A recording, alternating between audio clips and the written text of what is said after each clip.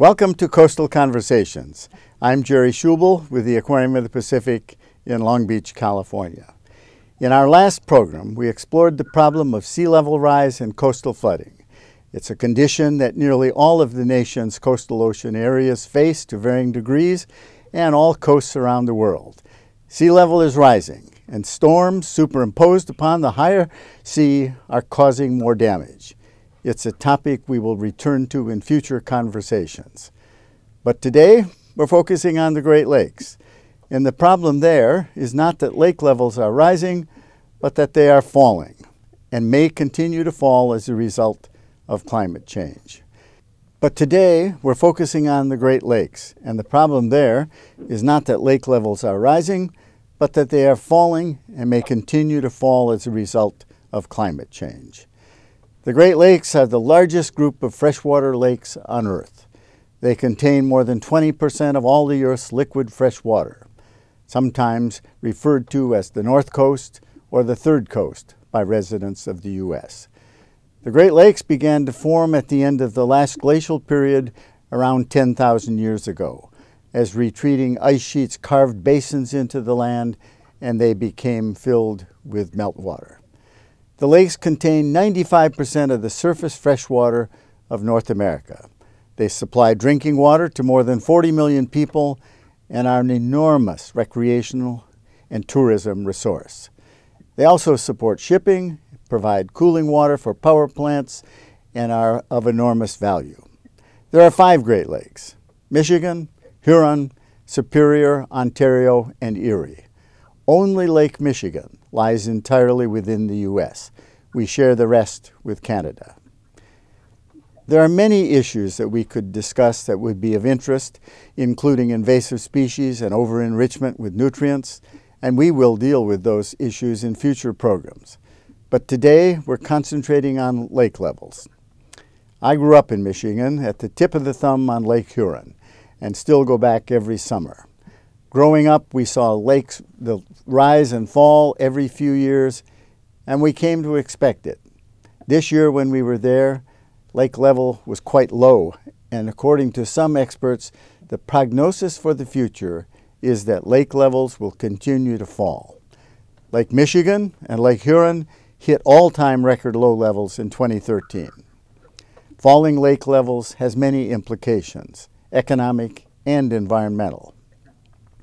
I have with me today the Executive Vice President of the Shedd Aquarium in Chicago, Roger German, and Dr. Drew Gronewald from the National Oceanic and Atmospheric Administration's Great Lakes Environmental Research Lab, GLERL, in Ann Arbor, Michigan. Together we will explore this topic. Roger is in his office in Chicago, and Drew is in his office in Ann Arbor, Michigan. Welcome to both of you to Coastal Conversations. Roger, I want to start with you. I'm sure that all of our viewers know about the Shedd Aquarium, but take just a minute or two to tell us about the scope of your public programs, and particularly those that deal with the Great Lakes. Sure, and it's great to be here, Jerry. So one of the things that we prided ourselves with here at the Shedd Aquarium is being the world's aquarium and having one of the most diverse aquatic collections of any aquarium in the world. But what's unique is we are situated right here in Chicago on the shores of Lake Michigan, and we've undertaken probably our greatest conservation effort, which is kind of bringing around awareness and protection and preservation of these Great Lakes and these kind of one-time gifts from Mother Nature. So the Shedd Aquarium's Great Lakes program is in infancy, but very robust. We're focusing in 3 particular areas. One of those areas is science. So we've got some PhDs and postdocs and researchers on our staff. We also work very closely with folks like Drew and his team and universities around the Great Lakes Basin to provide science and data that's critical to understanding what's happening with the Great Lakes.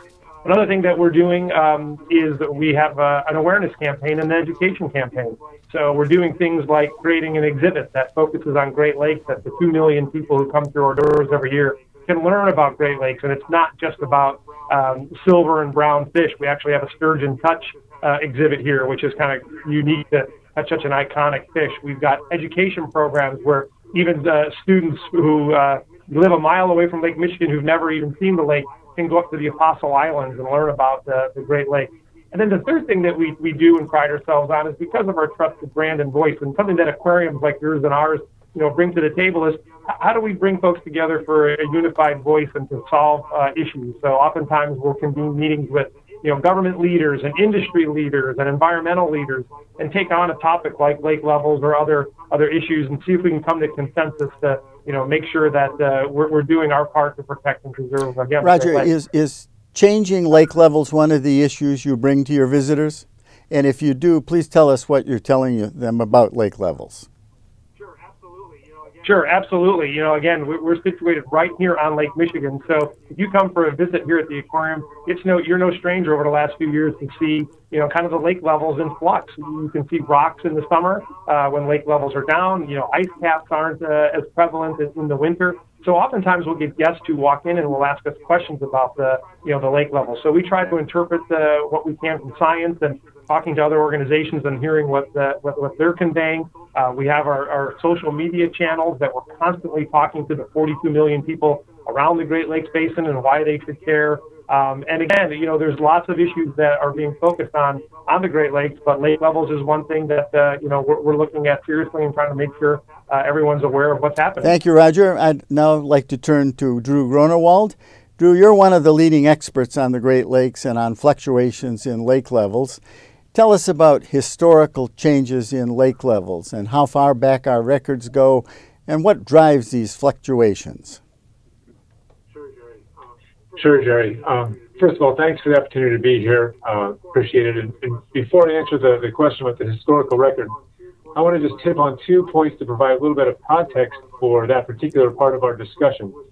The first of which is that when it comes to regional experts and information about water levels, we're very fortunate that we leverage a strong binational partnership with colleagues in Canada and other colleagues at state, local, federal levels all around the Great Lakes Basin. It's important to recognize that any story about water levels in the region leverages this strong partnership.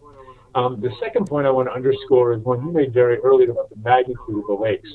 But when we look beyond just the North American continent, there are a couple different points to make, one of which is that the Great Lakes coastline is massive. Not only is the U.S. coastline of the Great Lakes one of the largest relative to the Atlantic and the Pacific coasts, but then when you look at an international scale, the U.S. and the Canadian coastlines of the Great Lakes represent about 10,000 miles of coastline.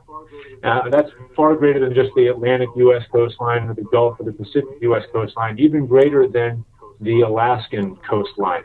So it's an important point when we talk about coastlines and how the Great Lakes fit into that discussion. The second point about magnitude has to do with the volume and the surface area of the lake. You talked earlier about the surface area and volume. One point I like to make about the Great Lakes is that the Great Lakes, along with Lake Tanganyika and Lake Baikal, those three systems together constitute about half of all of the Earth's unfrozen surface fresh water. And I think that places a really important context for the discussion we're having today about Great Lakes water levels. Now, getting to your question about the historical record, we are very fortunate here in the Great Lakes to have a record of water levels on all of the lake systems that goes back for about 150 years, back to the mid-1800s. And that water level record indicates a high degree of variability. For example, water levels hit a record low in the mid-1960s, and then they proceeded to climb several feet, about 5 or 6 feet, till they hit an all-time high in 1986.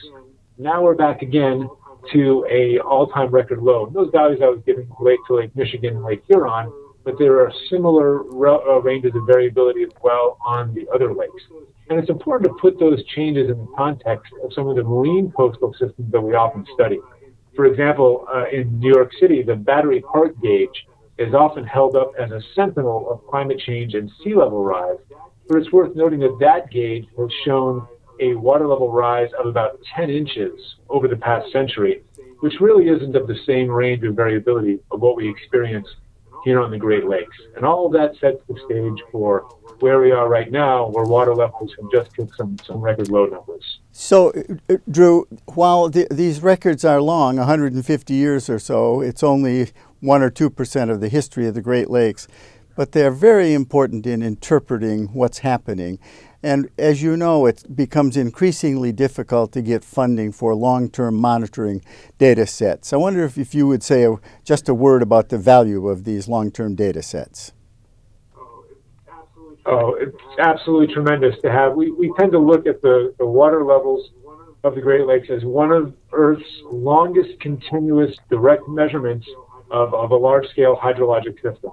And if we want to understand some of the changes that are going on, even on a global scale, with regard to changes in climate, how those climate changes propagate into changes in water surface temperature and ice cover, we have a great example of one of those systems here in the Great Lakes. And one of the reasons that we have that great example is because we have long-term observations that sustain our understanding of the system dynamics. Lake levels on the Great Lakes, tide records in our rivers and estuaries, river flows, all of these long-term data sets are really important, and we have to figure out some way to continue to fund them. So, Drew, lake levels have fluctuated significantly in the historic past. Is there any periodicity to these fluctuations? That's a really good question, Jerry, and one that we're often asked. The best way to answer the question is to point out the fact that for most of the period of record we have, water levels are driven by long-term changes in precipitation, both over the lakes and also over the landscape. And we've seen that trend over time, over the past 100, 150 years. And we don't really see a strong either, decadal or multi-annual trend in a lot of those precipitation and corresponding water level patterns. One thing that is of interest that we've observed recently, though, is that the changes in precipitation over the past, over most of the period of record, were, up until recently, much greater than the changes in evaporation. But in the late 1990s, there were a series of changes that resulted in much higher evaporation rates. And that sudden change in evaporation rates led largely to not only a drop in water levels, but in fact a sustained period of low water levels that is almost unprecedented in the historical record. I guess when we were growing up and we thought there was some periodicity to this, and we used to say every 7 years we were going to have very low water, we were wrong, I guess. We've had a hard time teasing out exact numbers like that over the period of record. So I don't want to say you're wrong, but the evidence we have points to it's hard to tease out those types of patterns. Okay, and so evaporation has increased, and it's the balance between evaporation and precipitation. What about melting of snow within the basin and how that will be affected by climate change, global warming, and will that have a big will that be a big factor in lake levels? Absolutely, Jerry. The changes in the snowpack and snow ablation from the landscape have almost two important factors. One of which actually has to do with abrupt changes, not just in the long-term water levels, but in the seasonal water level cycle. So over the course of the year within each of the lake systems, we expect water levels to hit a seasonal low somewhere in the wintertime, and then to begin rising again in the springtime and hit a peak right around June, July, or August. And one thing we've observed, particularly on Lake Erie recently, was a shift in those seasonal water level dynamics, in large part due to the fact that more precipitation in the wintertime is coming down as rain rather than snow, and there's overall less snowpack, and as a result, water levels are rising much higher in the season. Now, with regard to annual long-term water levels, there's a little more research we need to do on what happens with the total overall water budget when there's more precipitation falling in rain rather than snow, and there's less snow on the landscape. That's an area that we need to Is there anything else you would like to say about the driving forces behind sea level, lake levels, whether rising or falling other than precipitation, evaporation, and the form of that precipitation? Right. We've hit on the big major drivers, but it is worth pointing out that when we talk about the full suite of drivers of Great Lakes water levels, the conversation certainly begins with precipitation, evaporation, and runoff. Those are the three big drivers. But some of the other more subtle factors as well include the phenomenon of isostatic rebound. That is the actual movement of the Earth's crust in response to the loss of pressure from the last ice age. That's actually a factor that's causing the land surface elevation to change around the Great Lakes. And it contributes to a not insignificant change in perceived water levels. And of course, there are changes in the channels that connect the lakes as well, some natural and some man-made from dredging and other operations that can affect water levels to a much lesser extent than the changes in precipitation. So what's the prognosis that these low lake levels will persist because of climate change? Jerry, that's a great question. It's a very difficult one to answer because in order to answer it, we really have to understand the prognosis, not specifically for lake levels, but the prognosis for first how precipitation patterns over the Great Lakes Basin are going to play out over the next several years and decades. But then, even more importantly, how the interactions between surface water temperature, evaporation off the lake surfaces, the formation of ice, and that complicated feedback mechanism is going to play out. And that's a very complicated one to understand on any system, let alone the one that we have here, which is the largest lake system on the planet. So it's a very complicated question, and we don't have a great answer right now. I want to come back now, Roger, though. What are the implications? Because policymakers, managers have to deal with this. You had the record low lake level in Lake Michigan. There are implications, economic, environmental, relative to dredging and all kinds of things. Talk to us a little bit about some of these implications.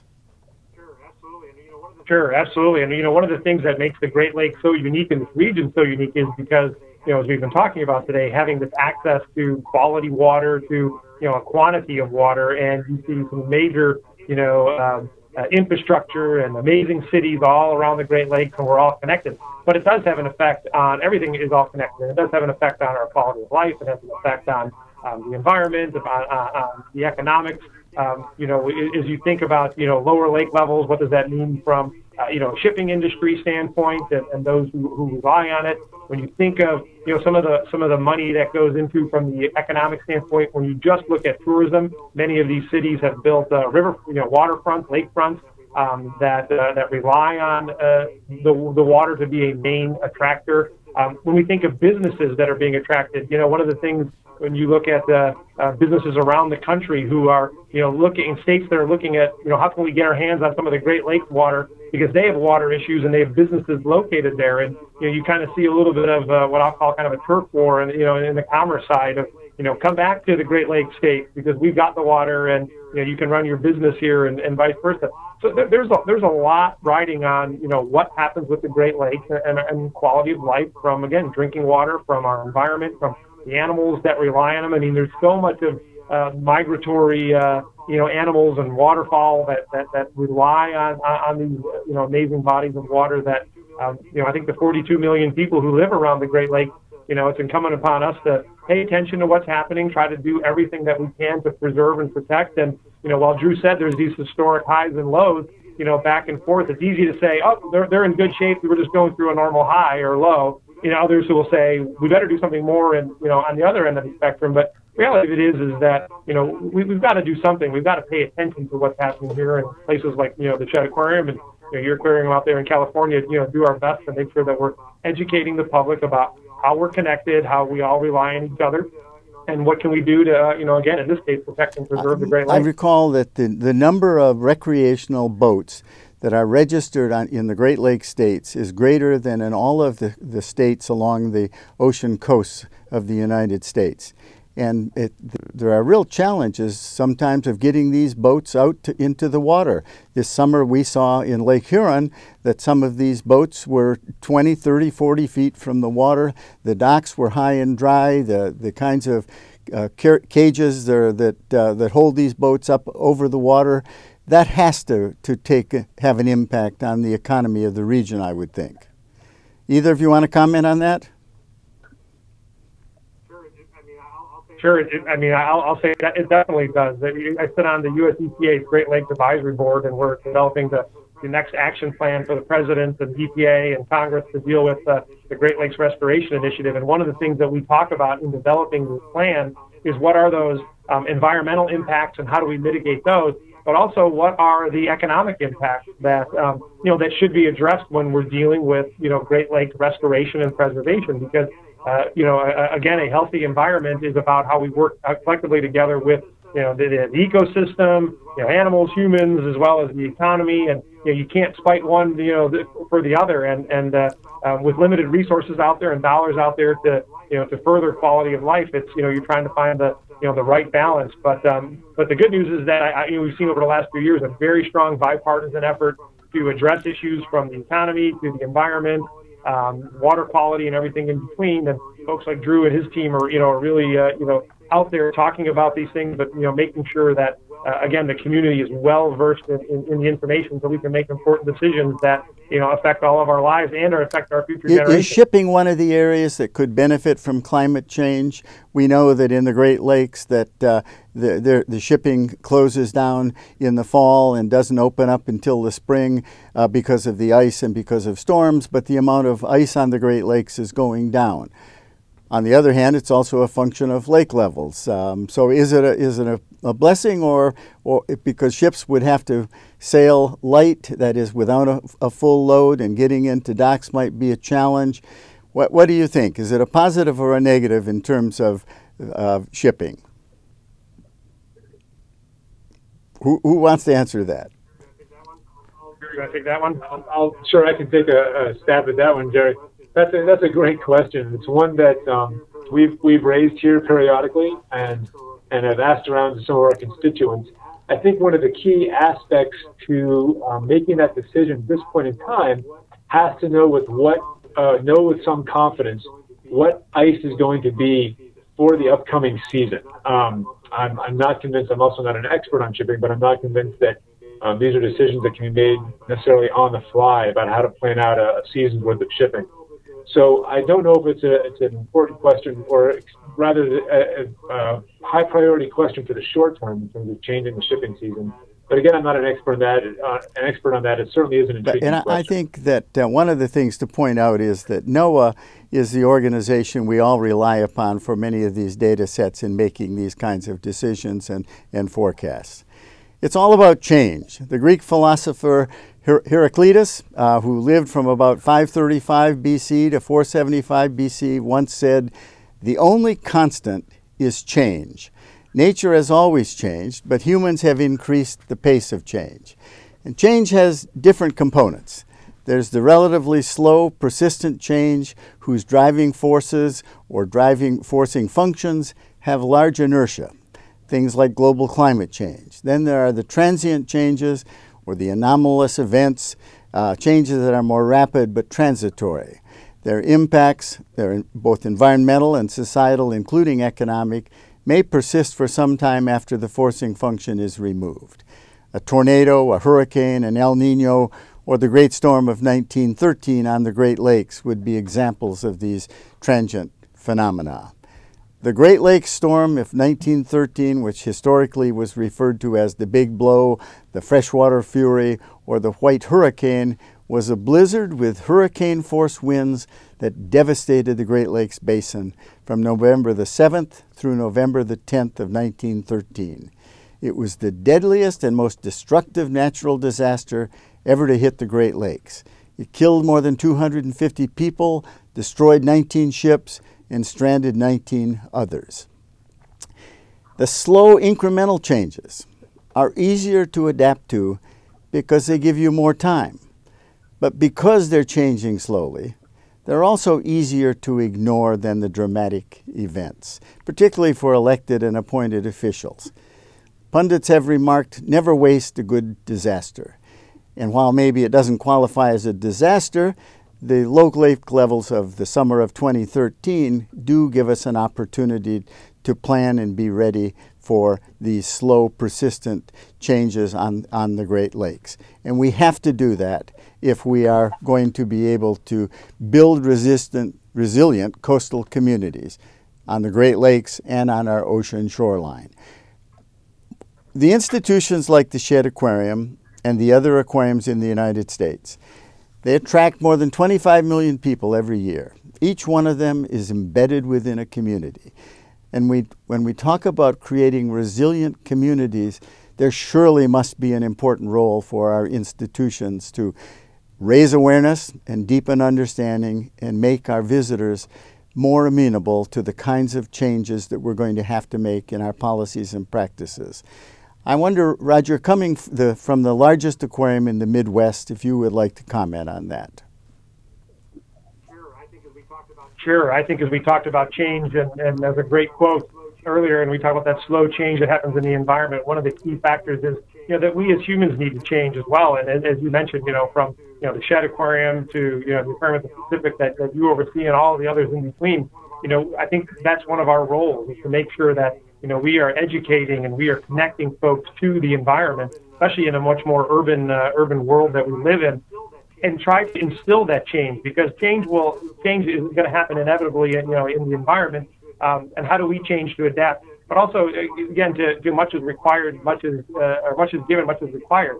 And I think it's incumbent upon us to teach this generation and the next generation of how we can even make little subtle changes that, again, protect and preserve the environment that we live in, because we only get one shot at it. And so that inspiration of change, I think, is a really critical role that we all And play. Drew, you're with the Great Lakes Environmental Research Lab, which is one of the labs of the National Oceanic and Atmospheric Administration.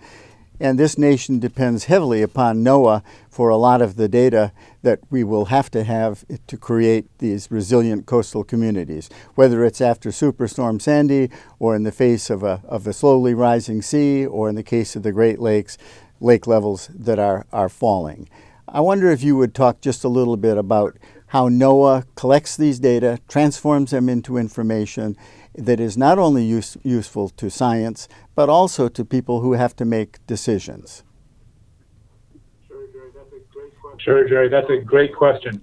A lot of this starts with having a robust and well-sustained monitoring infrastructure for a variety of different variables. Within the case of water level gauging stations, NOAA's National Ocean Service co-ops team maintains a massive network of gauges on the marine and on the Great Lakes coast. Within the Great Lakes, for example, NOAA has 53 water level gauging stations, and that's coupled with about half that many on the Canadian side of the border that together put together the Great Lakes story. But what we try to do is use data from monitoring systems like that to tell a story and to provide context for management decisions and for understanding about long-term changes. So, for example, here in the Great Lakes region, when people ask about the low water level conditions right now, we can take a look at the current conditions and provide some context that I think really do help guide management decisions. For example, the low water levels that came about last year are largely a consequence of two different aspects of the system. One is that they were already low following the late 1990s. But there's also a drought, and it's important for people to look at the data and understand those drivers. As they look back in the record, they can see how water levels in the Great Lakes have changed over time. Those are the types of stories that I think NOAA is trying to tell across a broad range of different aquatic ecosystems. Thank you very much. And I think Roger and I would agree that we believe the network of the nation's aquariums can be a very effective outreach network for delivering these stories to the general public, because we are wholesalers and we get to an awful lot of people. And resilient coastal communities will be a recurrent theme throughout these coastal conversations. I want to thank Drew Grunewald and Roger German for joining me on this edition of Coastal Conversations. I also want to thank the Roddenberry Foundation for making Coastal Conversations possible. I hope you will join us next month when we explore the topic of over-enrichment of coastal waters and the creation of dead zones. I'll be joined by Tom Schmid, president of the Texas State Aquarium, and by Paul Sandifer, Chief Science Advisor for NOAA's National Ocean Service. I'm Jerry Schubel for Coastal Conversations.